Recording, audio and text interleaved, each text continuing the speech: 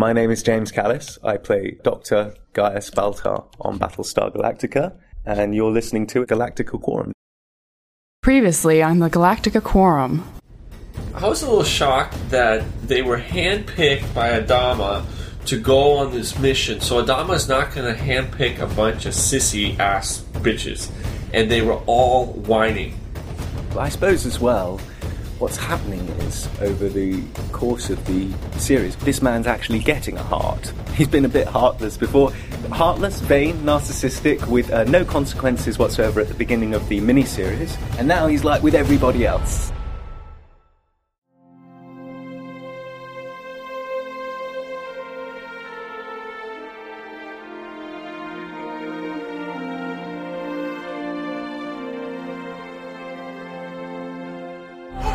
Are you knocking Hilo? I am. For this one time. See, I don't criticize, just leave. Things to do today. Convert, poop ship. Check. Hello, and welcome to the Galactica Quorum. This is episode number 42. We're a fracking podcast about Battlestar Galactica. My name is Brian, and with me today is... It's Michelle! It's Jason. Thank you. Oh, And I should be in a better mood because this episode was better. We have a website. It's galacticaquorum.com. There you'll find some forums. We have links to our RSS where you'll find this podcast. That's, by the way, the fastest way to get our podcast. Plug that into iTunes or listen to our episodes on the website. We also have presence on Facebook and MySpace. And we even have a tip jar on our website if you want to give us a donation. Or buy a t-shirt. Yeah, we also have t-shirts, too, that have our slogan. It's a frackin' podcast. Right. Con season is coming up. The one that we've been mentioning quite a bit over the past several episodes is finally coming close. That's the Wrath of Khan. That's in Panama City, Florida. That one's the end of this month. May 30th through June 1st. And that will feature the guests of Tamla Pennicott, Aaron Douglas, and Richard Hatch. So if you can get down there. I know there's some people from colonialfleet.org. That's the costuming and prop site. I know a bunch of people from that are planning to meet up and go down there. So it could be a lot of fun. I'm going to get to some email. Okay, this one comes from Bill. After watching this week's episode, The Road Less Traveled, here's my take on Starbuck's role. I don't think she's the 12th Cylon. Rather, I'm wondering if she isn't the 13th. Leoben seems to know or suspect more about her situation than he has let on. He asked her about how nothing seems to feel the same anymore, insinuating that she has altered fundamentally, and said that he sees her as an angel, quote-unquote, which suggests that she has transcended her original nature. Like Apollo, we saw that Viper explosion, so it's likely that the person who has returned to Galactica is not the same physical being as the one who left. And we know that Cylons have the ability to download consciousness from their organic beings to new bodies. And that Starbuck spent some time in a medical scientific facility. I mean, like we had brought up before, that she might be a clone or... When they mentioned angels, and someone emailed us talking about Head 6 and the reference of her being an angel or a guiding angel, makes me wonder if there's some relationship between the Head 6 angel and the Starbuck theory of being now a guiding angel. I've always thought it would be a cool twist if the Head 6 sure is like some sort of like angelic figure, but not a good one, like more of a demonic, kind a of devil. Right. Just like playing on if the Cylon god is really not a good guy, like he's Lucifer, or in the pantheon of the gods, he's like one of the gods who's like the bad one. Who knows? Only the writers. And maybe they don't even know.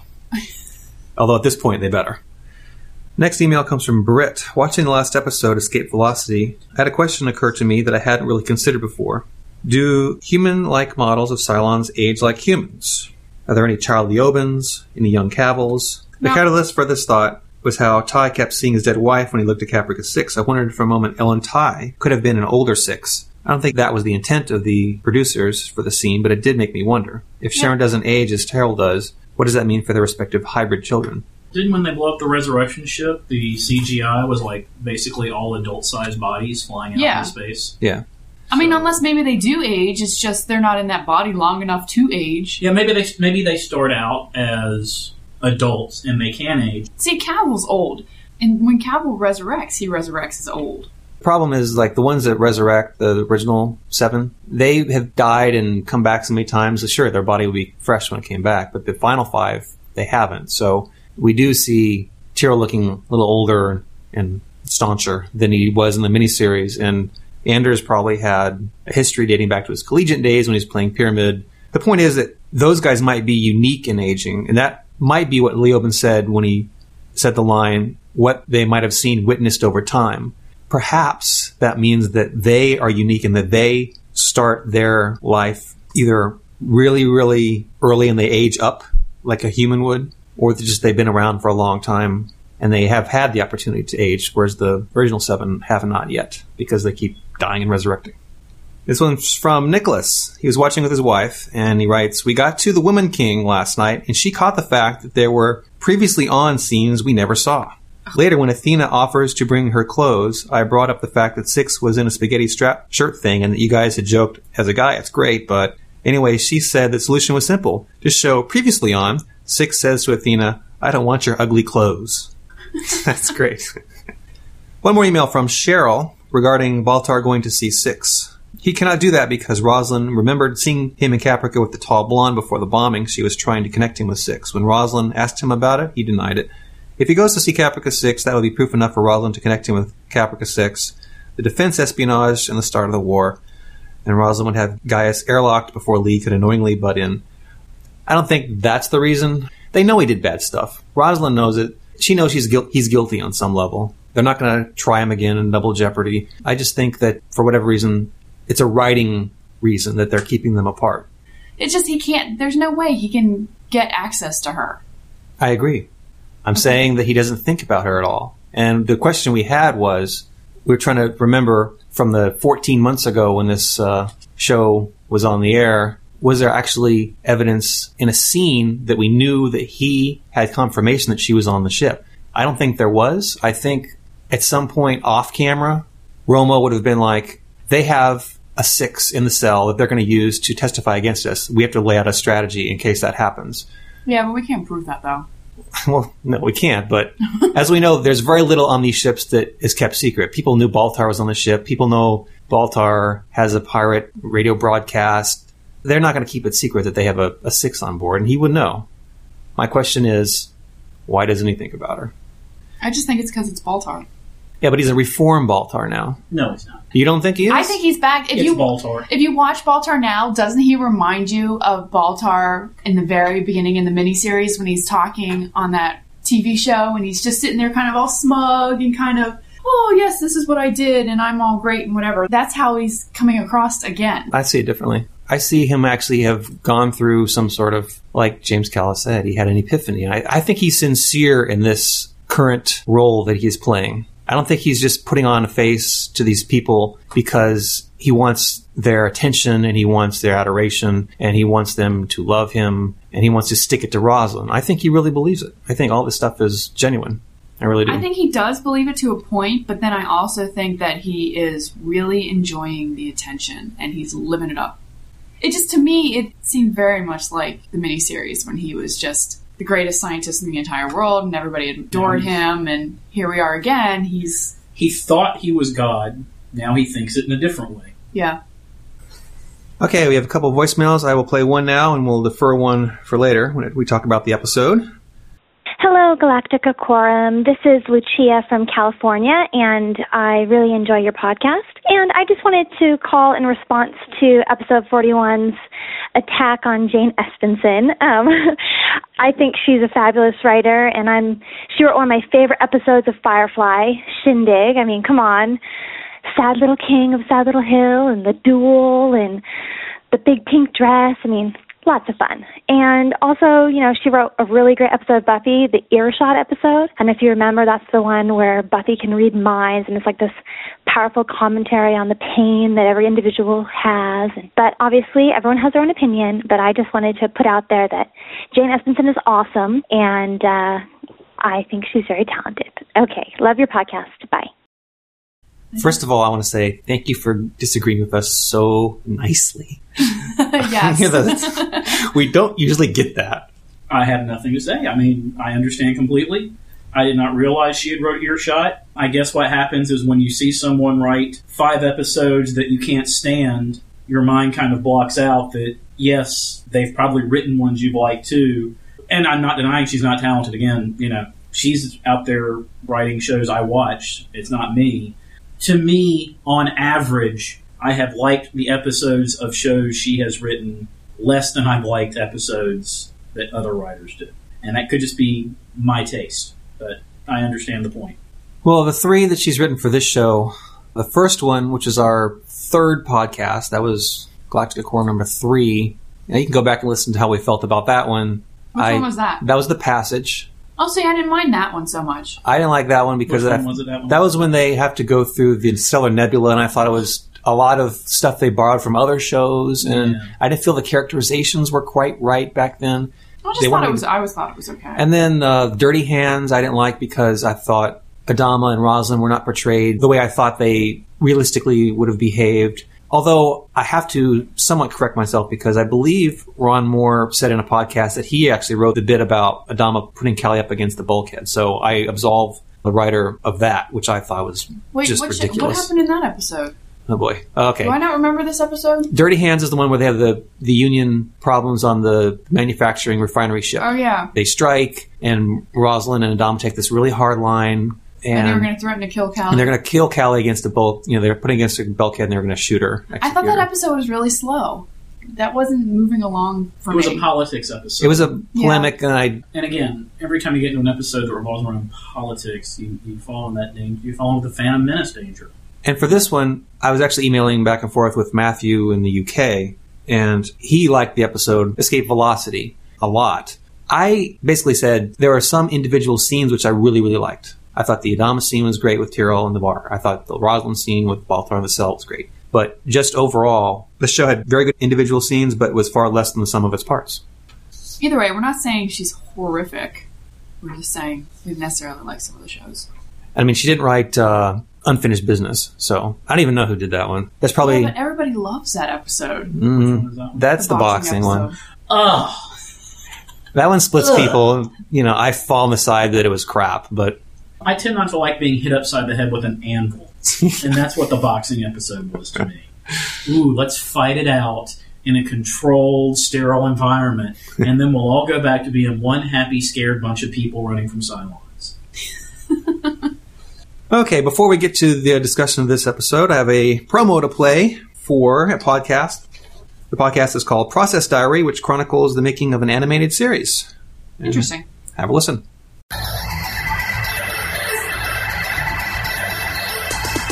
Welcome to a new year of the Process Diary, the blog and podcast that goes behind the scenes of an animated series as it's being written, conceptualized, and produced. Join me, Paul Kajeji, as I create the pilot for Character Development, an exciting sci-fi action adventure set in Earth's distant future. Witness raw, unedited sessions of sketching and conceptual production. Listen to interviews with today's cutting-edge creatives in the online new media world. Podcast novelists, online comic artists and fellow animators. And glean some insight into their creative process along the way. So where's it all happening? Swing by theprocessdiary.blogspot.com or search for The Process Diary in the iTunes Music Store or your favourite podcatcher. theprocessdiary.blogspot.com. Hope to see you there. Okay, I just want to remind everyone that Pike has been doing a fabulous job putting video recaps together. I think we need to switch it up on occasion and maybe have like me or Jason or Dimitri read them. Wouldn't that be cool? I'd be all for that. You want to write them up? No, I don't want to write them. I'll read them. Okay. She just wants the glory. She doesn't want to do the work. Wow. You know, it's not like we'd ever felt this way about Michelle. For her to actually come out now and admit it really just crystallizes a lot. Whatever. All right. Never mind. I do think he's doing an excellent job given the material he's had to work with. Yeah, thank you. So Jason of you. Okay, I actually had fun writing this one. Did something a little bit different. I don't know if it really works, but sometimes you got to mix it up. Oh, Lord. This is for the episode, The Road Less Traveled. Chief is taking his role as a singing Cylon to the next level, shaving his head and adapting the persona of lead singer of the Smashing Pycons. Over the wireless, he hears Baltar's pirate broadcast. Baltar preaches about why people are frustrated with unresponsive gods. Emptiness is loneliness, and loneliness is cleanliness, and cleanliness is godliness, and gods are empty, just like me. Hate leads to suffering. On the Demetrius, Starbuck is oblivious to the brewing discontent of the crew. On a Viper patrol, she encounters a damaged heavy raider. The sole survivor is brought aboard, Leoben. The crew is suspicious, except for Starbuck, and she has the Cylons sent to her quarters. Leoben wants her to understand her destiny. No matter where you are, I can still hear you when you dream. You traveled very far, like a star. All of those yesterdays coming around. Leoben says the Cylons are engaged in civil war and offers an alliance. Aid his faction, and then the humans and Cylons will converge to find Earth together. Could it really be true? Cylons fighting each other? If only they had someone on board familiar with the Cylon culture. An expert, or even a native, so to speak. Chief is drawn to hear Baltar speak. Baltar notices him and asks him to take his hand in reconciliation because, quote, Callie would have wanted it. Chief gives him a hand to the throat. Shaken by the encounter, Chief returns to his rack, puts a gun to his head, and nearly pulls the trigger. Despite all his rage, he is still just a rat in a cage. Then some will say, what is lost can never be saved. Speaking of rage, tired of the griping and the grumping, Hela gives Lieutenant Whiny Pants the beatdown when the upstart redshirt starts talking mutiny. Baltar visits Tyrell to apologize and tries to explain that people evolve and change. He tells Chief, believe in me, that life can change, that you're not stuck in vain. We're not the same, we're different tonight. Chief is silent during Baltar's confession, but at last offers his hand in a gesture of absolution and acceptance. Starbuck informs the crew they are going to Leoben's base star. Heel says he can't do that order and pistol whips himself for insubordination. Starbuck promotes Gita to XO, but he also refuses to comply, and she shoots him in the head. No. She's cuckoo, but not Kane crazy. Starbuck finally catches on that the crew has mutinied. To be continued. Dun, dun, dun. Very good, Brian. Very good. Next week we'll have a summary off, and we'll see if Michelle can match that. No. There's a lot of Smashing Pumpkins in there. Thank you for catching the references. I'm sorry, but the whole episode, every time I saw Chief, that's all I could think about was Billy Corrigan. Hopefully Billy Corrigan Yeah. Can you redo it now with a Midnight Oil theme? I think that would be cut. Dun, dun. That would work. Yeah. Maybe a Sinead O'Connor thing. How can we sleep when our ships are burning? Sinead O'Connor? Nothing compares to you every time you see a picture of Baltar. REM, Michael Stipe. I mean, come on. Great bald-headed performers discussing Battlestar Galactica. So, what do you think? Much better. And in fact, you could switch up 2 scenes and you could have had 2 good episodes. Instead of ending the previous episode with Baltar giving that craptacular speech and calling that the end, you end the Baltar stuff with him getting the crap beaten out of him before Lee rescues him, so you don't okay, how far is he going to take it? Then you immediately go to Demetrius and you kind of compress a little bit, and you end that episode with Kara coming on a damaged heavy raider and hearing Leoben's voice saying, I knew I'd find you, to be continued. Right. And then you've got 2 good episodes with real cliffhangers. Like the Heroes model. You end on something that makes you want to just go to the next episode. And that's what was missing from the previous episode that was totally here. And like I said, switching up a couple scenes and you would have had it. Yeah, that's true.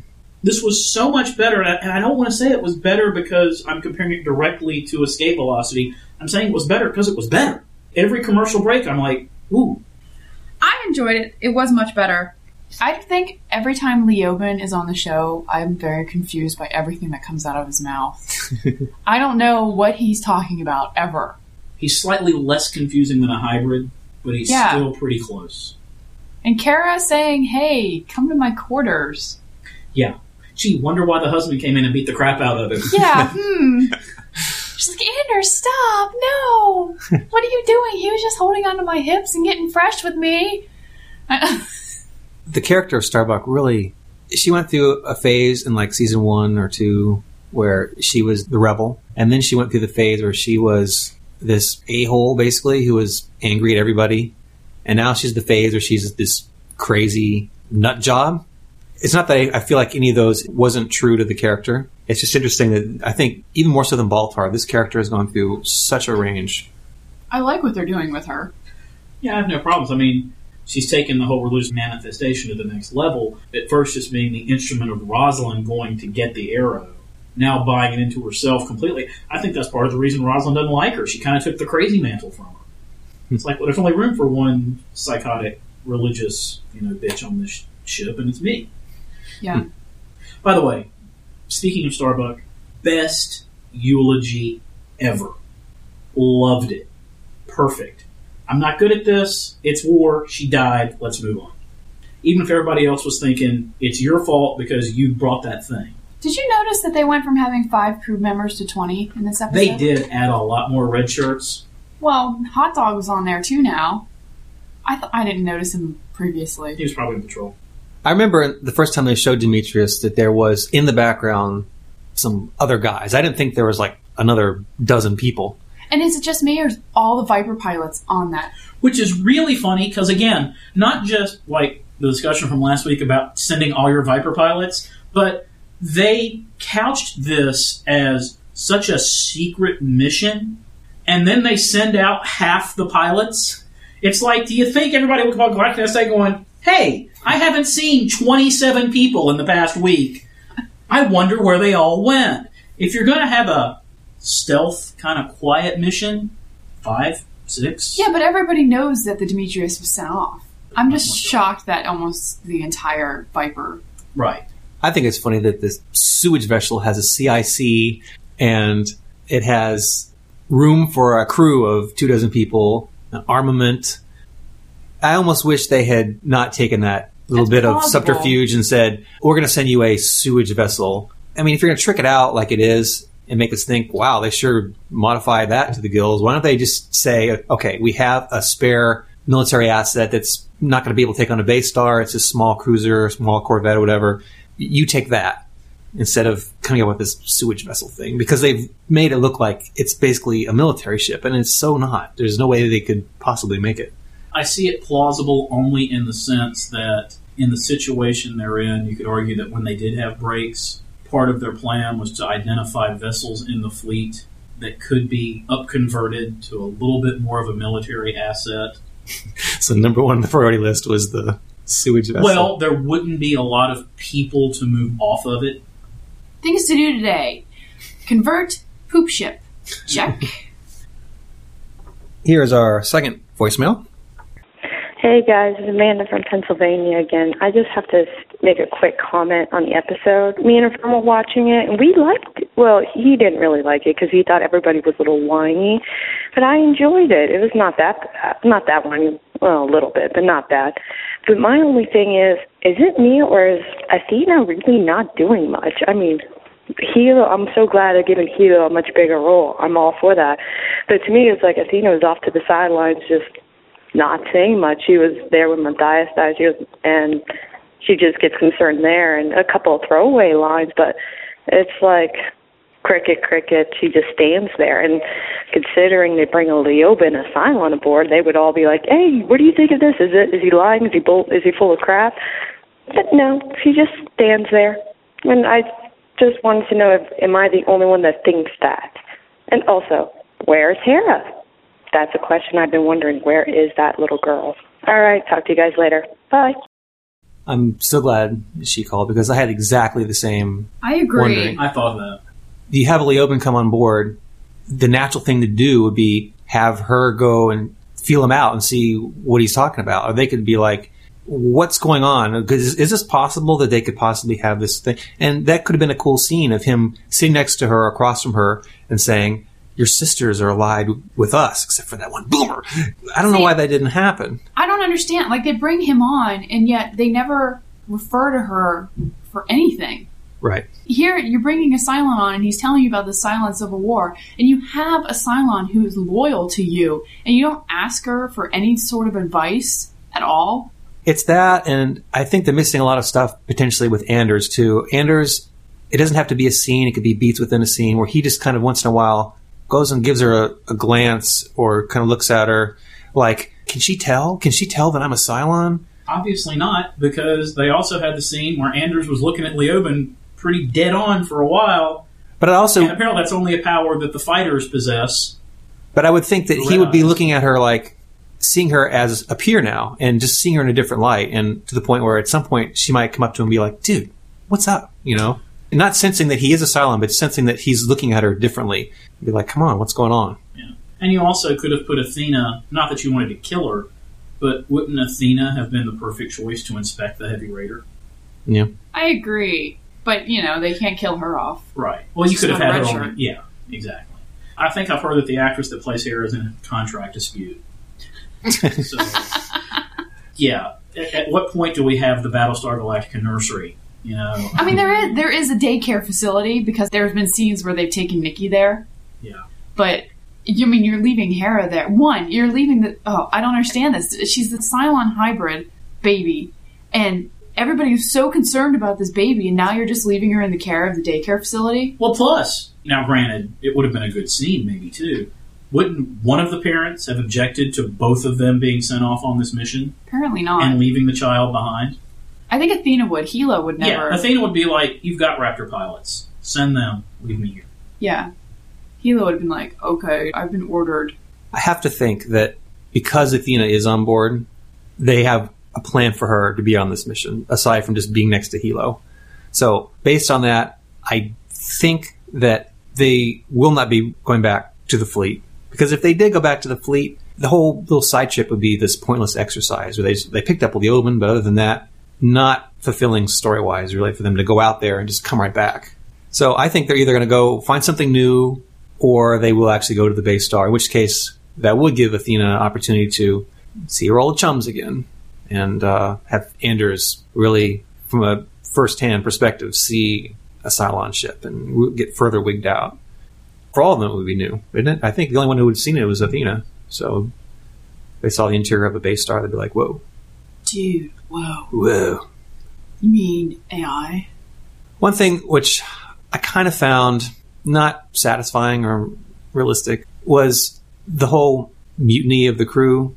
Number one, if they knew that the length of the mission was a certain amount of days, for them to have been whining and complaining on day 21 a couple episodes ago, that really makes it even worse, because if you know you have an amount of time when you're going back, then at that point you just like suck it up and like just keep thinking a couple more weeks, not this whining and complaining.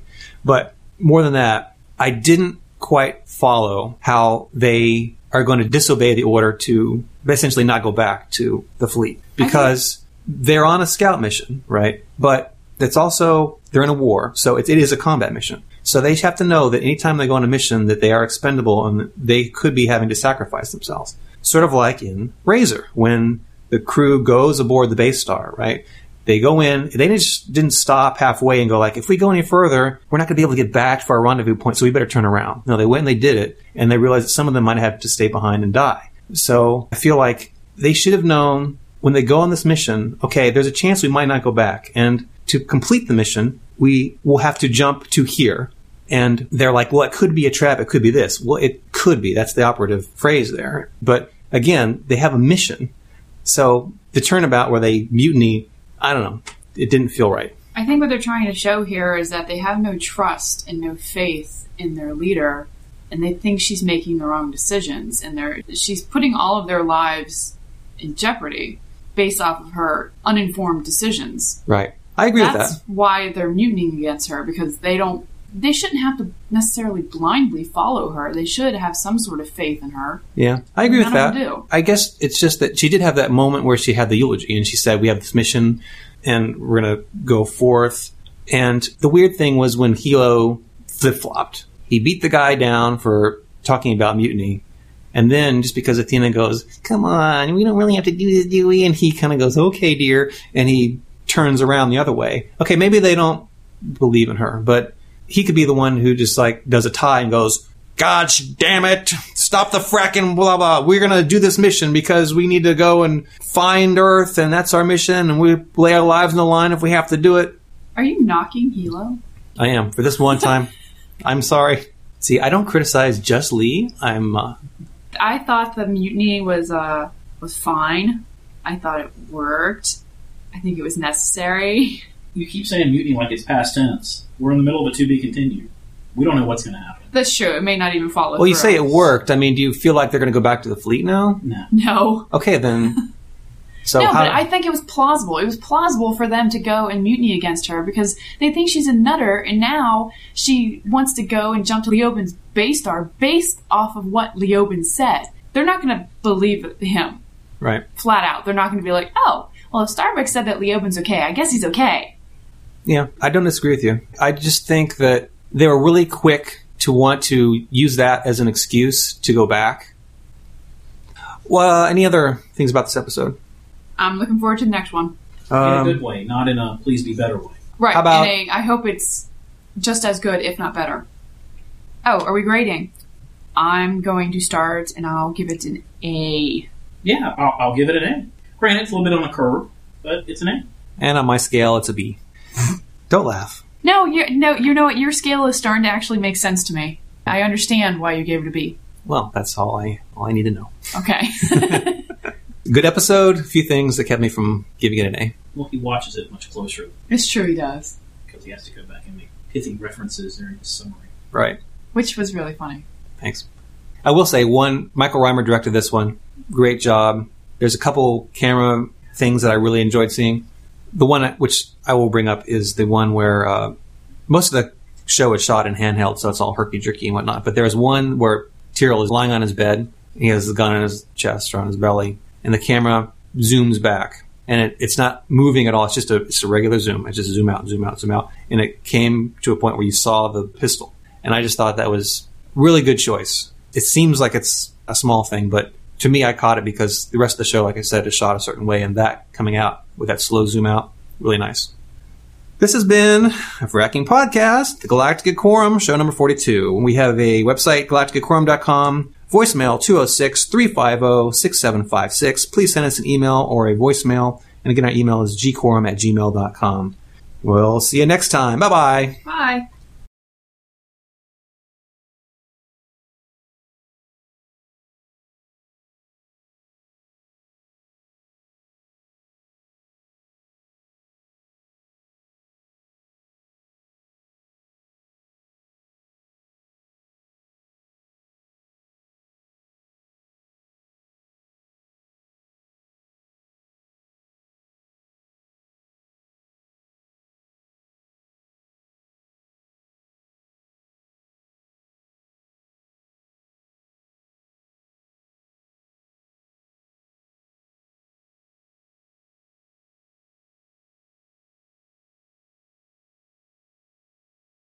I get to go play with my new leopard.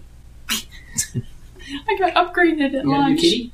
Now, yeah, got a mountain lion at home. We can go in so many avenues with this one. Mm-hmm.